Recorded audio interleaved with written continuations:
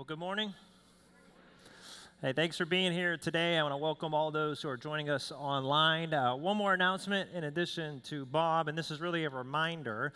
We mentioned this the last few weeks that we are putting a more focused attention on parenting heading into the fall, specifically rolling out of our summer relevant faith apologetic series. We want to do a better job at equipping parents in this Gen Z time, what many say is the first post-Christian generation, to equip parents for the questions that you are getting from your children, from your teenagers. And in order to do that, we need to hear from you on what those questions are. So on both ways out of the worship center here in the South Hills, if you would grab one of these and fill that out, we need those back within the next 2 weeks as we prep for the fall. You can also do that online, biblechapel.org/parents, and that will greatly help us as we get ready for that offering in the fall. Okay, let's pray and ask God to lead us in His Word this morning. Father, we thank you for today, and we praise you every time that we can come together across our campuses and as one church, focus on the Word of God. We have already worshiped through song, we have worshiped through giving, and now we want to worship through the hearing of your Word. God, as we have already recognized, this weekend, Memorial Day weekend, first and foremost, we praise you, who is sovereign over all. And God, every person in our worship center is truly blessed that we live in a country where we are free to worship the name of Jesus. We think of many of our mission partners who are in countries now where they need to worship in hiding for fear of their safety. And God, what a blessing to know that we can freely worship you this morning. And God, we know that that freedom comes with a price. Of those in our armed forces, specifically Memorial Day weekend, we remember those who have fallen in order to protect our freedom. God, this weekend for many probably will be being with family and spending the extra day off to celebrate with a cookout and fellowship, but this is a tough weekend for many.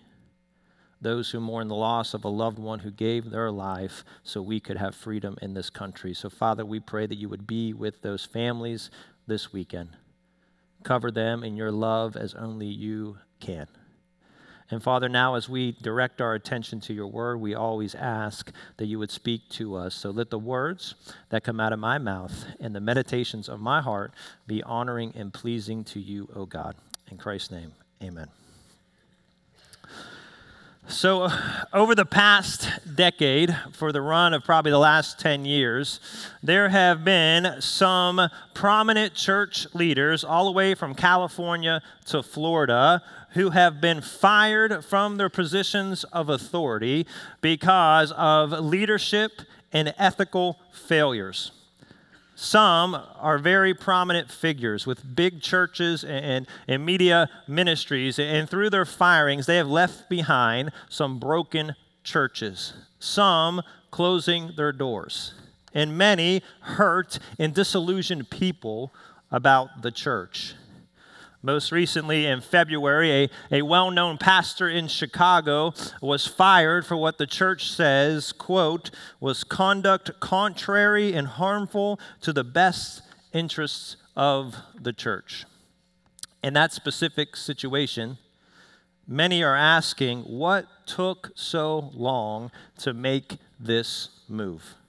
5 years ago, one article says that former elders wrote to the sitting elder board that pastor had come to the point that he was disqualified to lead the church, but no action was taken.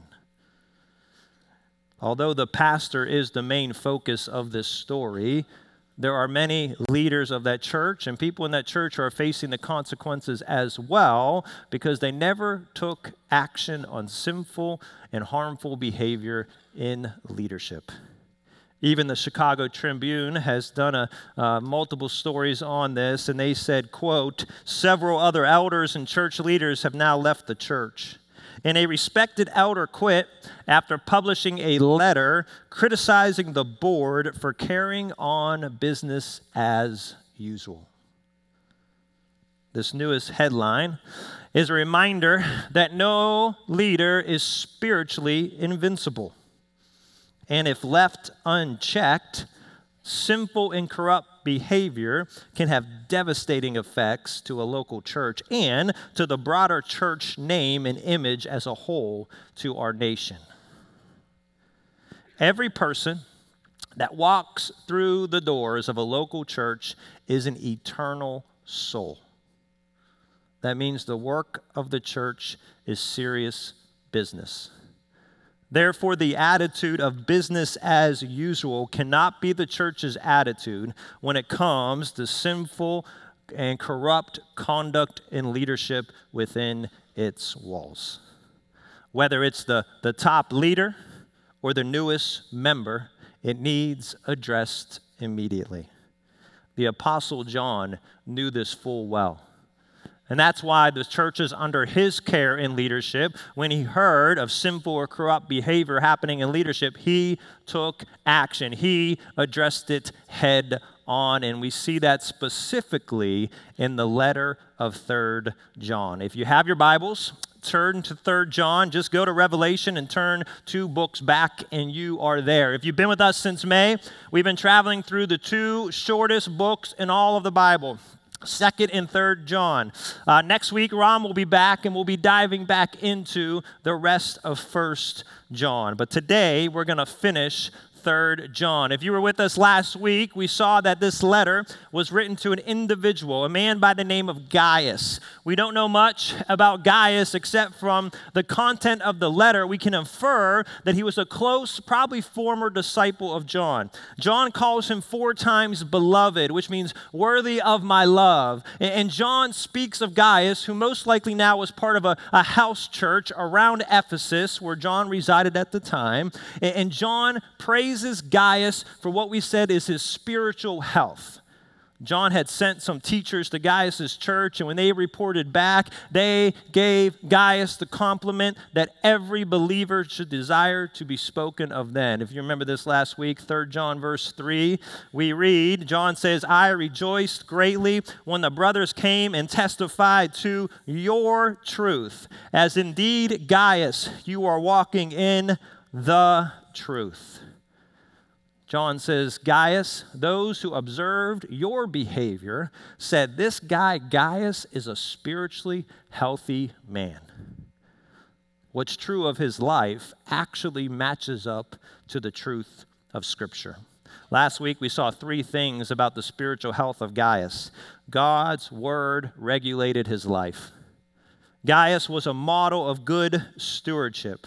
His time, talents, and treasures used for the Lord. We saw that with how he treated and showed hospitality to those traveling teachers. And also, Gaius was just a man who desired not for his notability, but really to exalt the name of Jesus.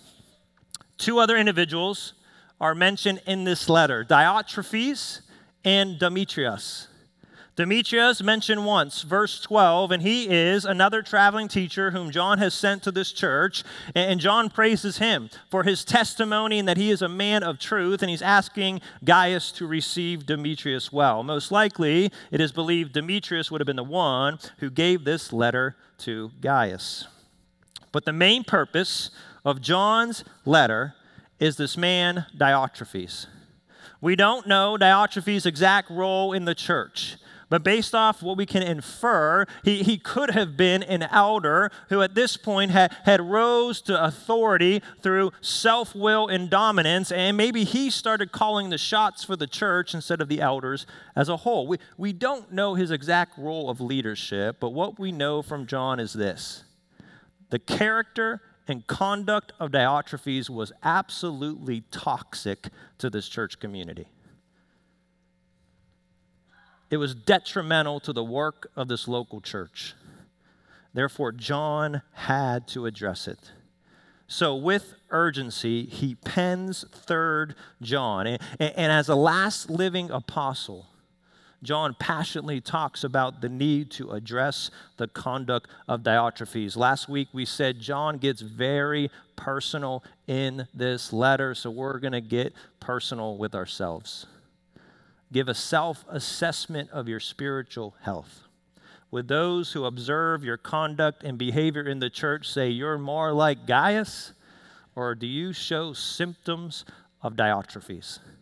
Today we're going to look at just 3 verses in this letter, and we're going to look and see what is Diotrephes syndrome. What are some symptoms in your life that you could start showing signs of Diotrephes syndrome in your life? Things you want to avoid. And we're going to end, fittingly, with communion. What are the 3 remedies to Diotrephes syndrome that we can avoid, that will help us avoid that in our lives? So here we go. Look at verse 9, 3 John verse 9, where we pick up from last week.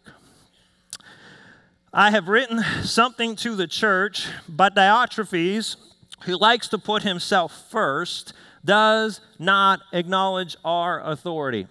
When John says, I have written, we can infer that he has already sent a letter in the past to this church, and Diotrephes either tore up and discarded the letter, or at least he definitely disregarded the instructions of John. And in this verse, John gives us the first reason of why he disregarded John's instructions. Diotrephes is this type of person. He says he is a guy who likes to put himself first. This likes to put himself first is actually one word in the Greek, a complicated, long word. It's only used here in the New Testament. A literal meaning, loves to be first. In the Greek, it describes the person who, to the full extent, is selfish, self-centered, and self-seeking. Diotrephes was one who failed to understand or accept that only Jesus Christ is first of his church. Scripture says that he is preeminent, meaning he's distinguished as first above all. Colossians 1:18, and he is the head of the body, the church, and he is the beginning, the firstborn of the dead, that in everything he might be preeminent. The danger is when a single person starts to act in that manner, which probably happens a lot with these who fall, instead of putting Jesus back in his rightful place as the head of every church, a local church. By rejecting John's letter, and then rejecting the teachers whom John had sent, and John said in verse 7, they were sent for the sake of the name of Jesus. Diotrephes, in effect, was rejecting Jesus' authority, the message of Christ, and it seems like Diotrephes even was trying to seize control as the head of this church. So here's the first sign of Diotrephes syndrome: the prideful exaltation of oneself above others. Diotrephes loved to be the leader. He loved to have authority, and he loved to have full control. The root issue of Diotrephes is still among us today: spiritual pride. When I say pride or being proud today, I'm not talking about being proud of the work you do unto the Lord, the pride parents have for their children as they got through the school year and did a job well done. I'm not talking about being proud of someone. I'm talking about the selfish, prideful exaltation of one person putting themselves above others. And pride is always ready, if you allow it, to seize your heart, your mind, and your actions. And pride is one thing in Scripture we see that God has zero tolerance for. Proverbs 8:13, the fear of the Lord is hatred of evil. Pride and arrogance in the way of evil and perverted speech I hate. We see throughout Scripture, starting in the Old Testament, from kings and prophets and priests, those with pride would end up falling. We think about the Pharisees and Sadducees, the experts in the law. And because of their spiritual pride, they missed that Jesus Christ, the Son of God, their long-awaited Savior, was standing right in front of them. Pride causes us want to exalt ourselves, but all it does, Scripture says, is lead to our fall. Pride goes before destruction, Proverbs 16:18, and a haughty spirit before a fall. If left unchecked, pride will follow you everywhere, into your marriages, into your friendships, into your workplaces, into your neighborhoods, and into the church. And it can be so subtle, causing us to be blinded to it.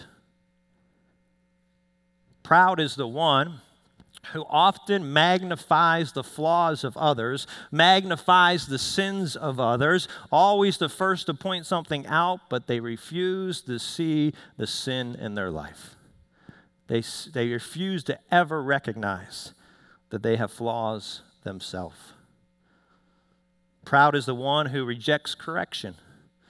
When a brother or sister brings something up that needs addressed in their life, walls always go up. Someone else is always to blame. And it gets to the dangerous point where people now are afraid to even bring it up to them as they're left in their self-pride. Proud are the ministry controllers. They always have to dominate the room. Core group, ministry planning meeting, because their ideas are always the best. As a staff, we did 5 years ago. It was something called like the Ministry Control Freak Assessment. It was like a bunch of questions, and you scored from 1 to 50. And I was like, this is going to be fun. This is going to be a lot of fun. See where everyone's at. So we all took the assessment. And can you guess who won that competition? It's probably the one trophy I wish I never got. And I was like, wait a second, this thing's off. And I was leading Wilkinsburg at the time, and then God caused me to reflect. Oh yeah, I kind of did end up dominating that meeting. Yep. Yeah, I kind of squashed an opportunity to empower someone there. Yep. Yeah, I see that there. Humbling, thankful to be aware of it. Proud is the nitpicking believer. Always something wrong with the church. I can't believe at the coffee station they go with French vanilla and hazelnut creamer when pumpkin spice is still on the market. What is wrong with them? Or even worse, even more dangerous, every time they walk through those doors into the worship center, they come in with the agenda to find something wrong with the service, instead of focusing fully on worshiping the Lord. Proud is the unforgiving one. Even though we're told to forgive as Christ forgave us, I'm going to hold on to this one a little bit longer. Oh, if you only knew what he or she did. I'm going to hold on to this. Beware of the pride of Diotrephes. That's the first thing with Diotrephes syndrome. Second is in that exact same verse. Verse 9 and 3 John. He says, I have written something to the church, but Diotrephes, who likes to put himself first, does not acknowledge our authority. By our, John's talking obviously about himself, and most likely here, about those traveling teachers whom he had sent for the sake of the name. Diotrephes has rejected the leadership of John. In the church today, that might be like some who could care less about how they talk to or about their church leaders. But in John's day, this was serious business. To reject the leadership of John is to reject apostolic leadership, the leadership that Jesus gave his apostles to begin his church. A leadership that Diotrephes has zero respect for. And then because of that, we see the third symptom of Diotrephes syndrome. In the back end, first end of verse 10, John says, so if I come, I will bring up what he is doing, because he is talking wicked nonsense against us. Another sign of Diotrephes syndrome is those with an untamed tongue that tears down others. The Greek here literally reads, bringing false charges against us with evil words. Diotrephes was bad-mouthing John and the other leaders of the church with absolute unjust charges. You ever notice that? Someone who wants to exalt themselves has to character assassinate others in front of them. They've got to bring down others in order to exalt themselves in the process. And I love that John does not mince words here. He says, if I come, I'm going to bring up what he's doing in front of the entire church. The old son of thunder, right? He's still got that zeal and that passion. By that phrase, I will bring up what he is doing, some believe that John is simply following the church discipline process of Matthew 18. He has tried to address it once. He sent a previous letter with someone to give that. That was rejected. He had sent multiple teachers. They were rejected. And John says, well, now if I come, I'm going to bring Diotrephes before the church and use my authority to address it once and for all. The deal with church discipline is that it's always first and foremost for restoration. You want to restore a brother or sister in Christ. But because division is serious business, if someone seems to be like Diotrephes, unwilling to humble themselves, unwilling to repent, it might come to the point, like John, where they need removed from the local body.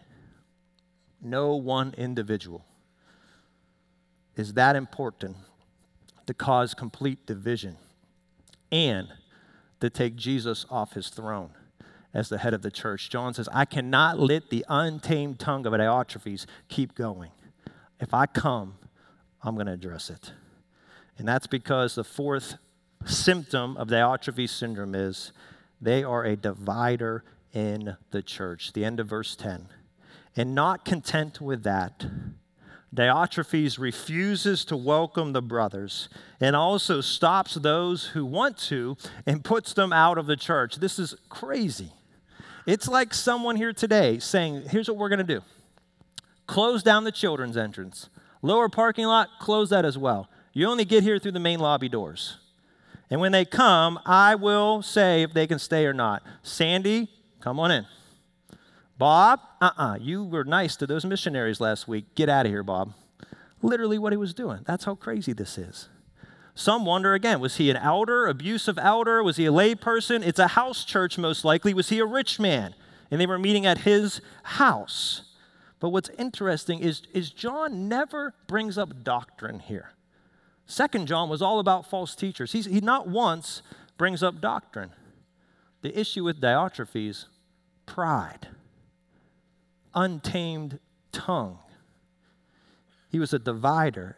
It was about his conduct and character in this church. Literally so much so, he was excommunicating anyone who was a threat to his reign. Some wonder if that's what happened to Gaius. John seems to be writing to Gaius about his own church and informing him of what's going on. Some wonder, well, maybe that's what happened to Gaius. Or John is warning Gaius about the hostility and to not give in to Diotrephes. And that's why he says in verse 11, Beloved, do not imitate evil, but imitate good. Whoever is good is from God. Whoever does evil has not seen God. John is saying, don't let Diotrephes rub off on you, Gaius. Stay true to what was said of you. Keep being a man of God who walks in the truth. Keep imitating the good of God's word. When we think of God's word, we think of his truth, and we think of that word imitate. The one whom we should always first and foremost imitate is Jesus Christ. Paul said in 1 Corinthians 11:1, be imitators of me as I am of Christ.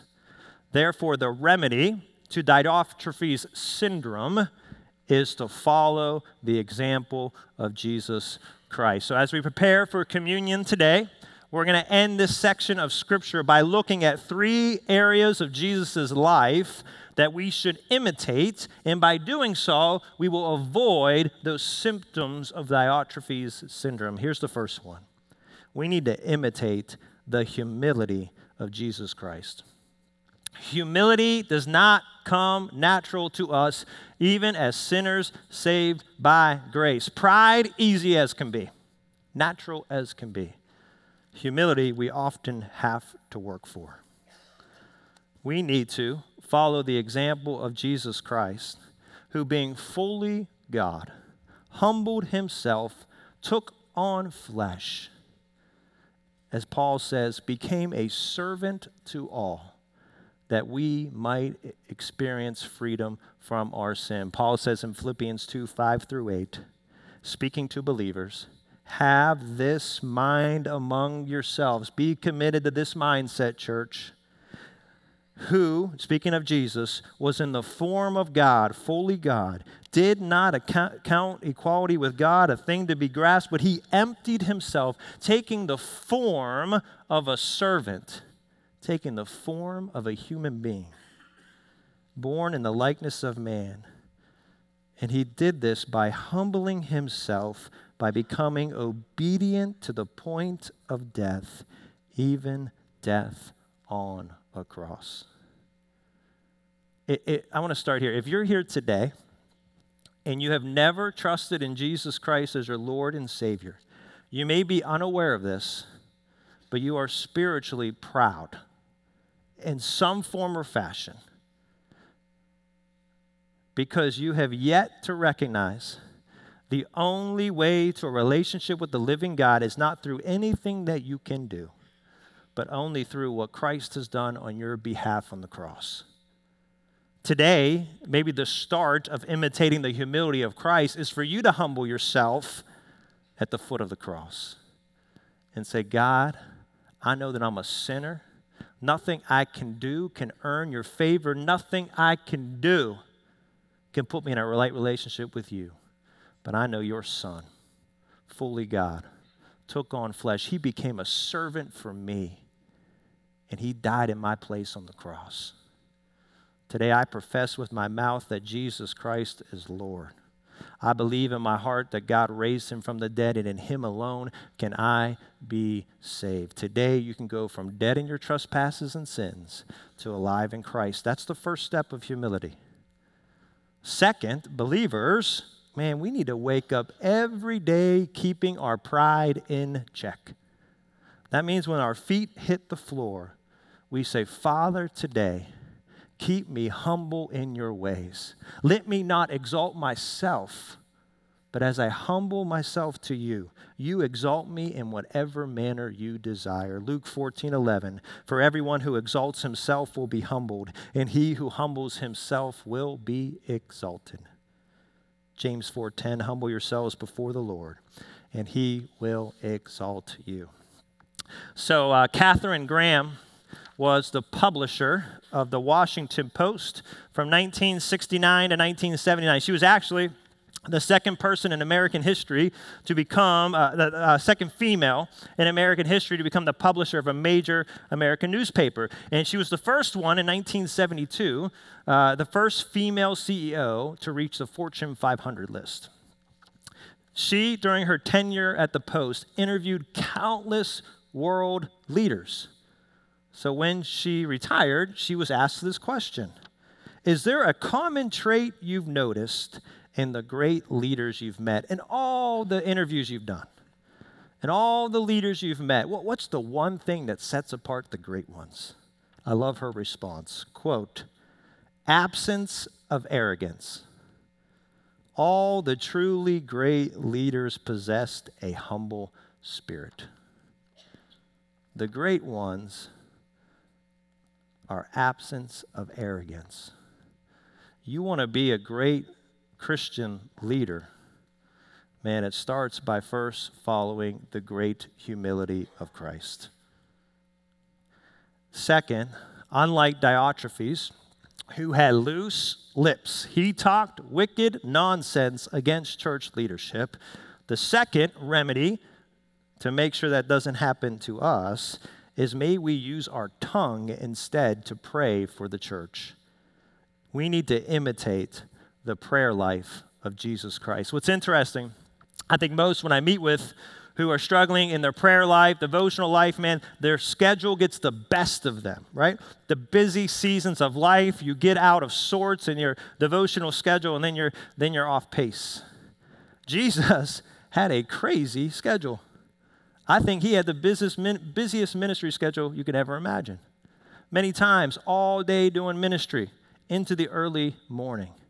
But we would see this as a description of our Savior. Probably when he wanted to hit the snooze button once or twice, he would do this. Mark 1:35. Rising very early in the morning, while it was still dark, he departed, went out to a desolate place, and he prayed. Often when Jesus would go pray, it would not be for himself. It would be for others. One of the best prayers that you can model and read and know is the high priestly prayer, is what it's called in John 17. John, the same John who wrote 3 John, the Apostle John wrote the Gospel of John, and he records in John 17 this prayer of Jesus. And according to John, this is a prayer that Jesus did right before he was arrested and went to the cross. And Jesus spent time in prayer. He first prays and offers himself up to the Father that he would be glorified through his obedience. And secondly, he prays for his disciples. He prays for his church leaders who would lead his church. He does that through verses 6 through 19, but I want to read just 3 verses. I am praying for them, verse 9. I'm praying for my disciples. I am not praying for the world, but for those whom you have given me, for they are yours. All mine are yours, and yours are mine, and I am glorified in them. And I am no longer in the world, but they are in the world. I am coming to you. Jesus says, I'm about to leave. I'm about to do the mission of the cross, rise again. I'm going to go sit at the right hand of the throne of God. I'm coming to you, Father, so I ask that you do this. Holy Father, keep them in your name, which you have given me, that they may be one, even as we are one. The Son of God, about to go through the cross for our redemption, prays for his future church leaders, saying, Father, keep them in your name. Keep them united as one. If Jesus Christ prayed for his leaders, how much more so should we pray for the leaders of our church? Paul, in 7 of his letters, requests prayer from the very churches that he was called to shepherd and lead. He says, I need your prayers. He would often say, pray for me. He was not ashamed or bashful to say, I need your prayers. Diotrephes disrespected church leadership with his tongue. The first remedy to avoid that is to always be in prayer for church leadership. I say this with all sincerity. If you find it hard to pray for the leaders of your church, you either need to find a new church or a renewed heart. I'm not ashamed to say I need prayer. I ask you to pray for our elders. I ask you to pray for Ron. Pray for our campus pastors. Pray for our entire staff. Pray for every member who teaches our children, our students, our adults. Pray for every person of the Bible chapel. As Paul simply puts in 1 Thessalonians 5:25, brothers and sisters, I ask you, pray for us. Final remedy of Diotrephes syndrome is how Jesus was a unifier. Imitate the unity of Christ. Diotrephes, with his aim to exalt himself, caused complete division. He was a complete divider.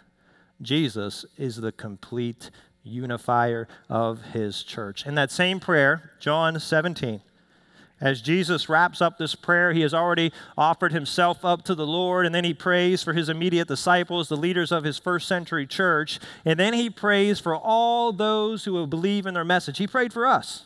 He prayed for every person who will profess faith in him.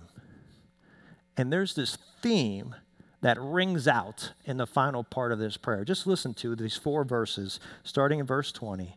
I do not ask for these only. I don't ask for just my disciples, but also for those who will believe in me through their word, that they all may be one, just as you, Father, are in me and I in you, that they also may be in us, that the world may believe that you have sent me. The glory that you have given me, I have given to them, that they may be even one, as you and I are one. I and them, and you and me, that they may be perfectly one, so that the world may know that you sent me and love me, even as you loved me. Jesus says, my prayer is for a unified church. Because when my church is one, then the world will know why you sent me. As we get ready for communion today, I want to remind us communion is a believer's meal, meaning if you have never trusted in Jesus Christ as your Lord and Savior, we are thankful that you are here. But we ask that you do not partake of communion. It is for believers only. You do not have to be a member of the Bible Chapel. You are welcome to partake if you have trusted in Jesus Christ. In church, as we partake of communion in obedience to that command of Christ and remembrance of Him, I want you to think about those three remedies to Diotrephes syndrome. Spend some time in prayer.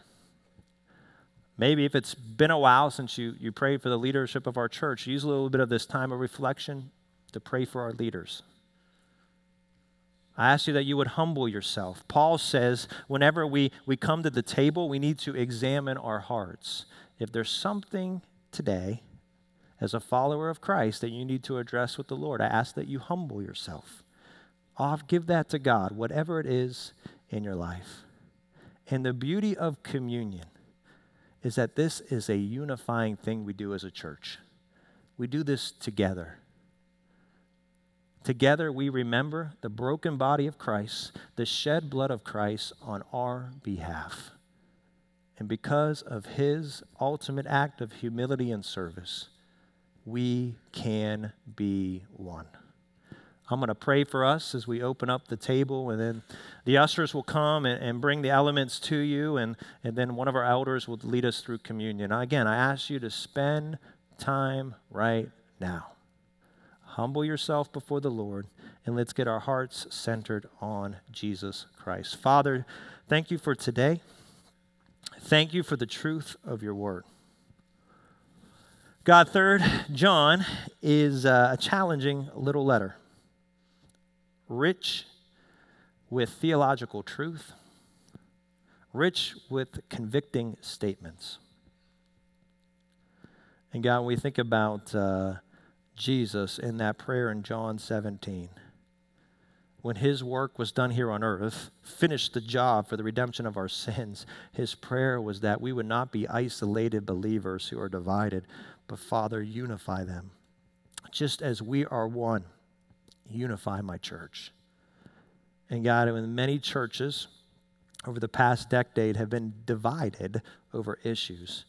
Man, may we be a church here at the Bible Chapel, unified with humility, with prayer, because we're all here, not for the sake of our name, but for the sake of the name of Jesus.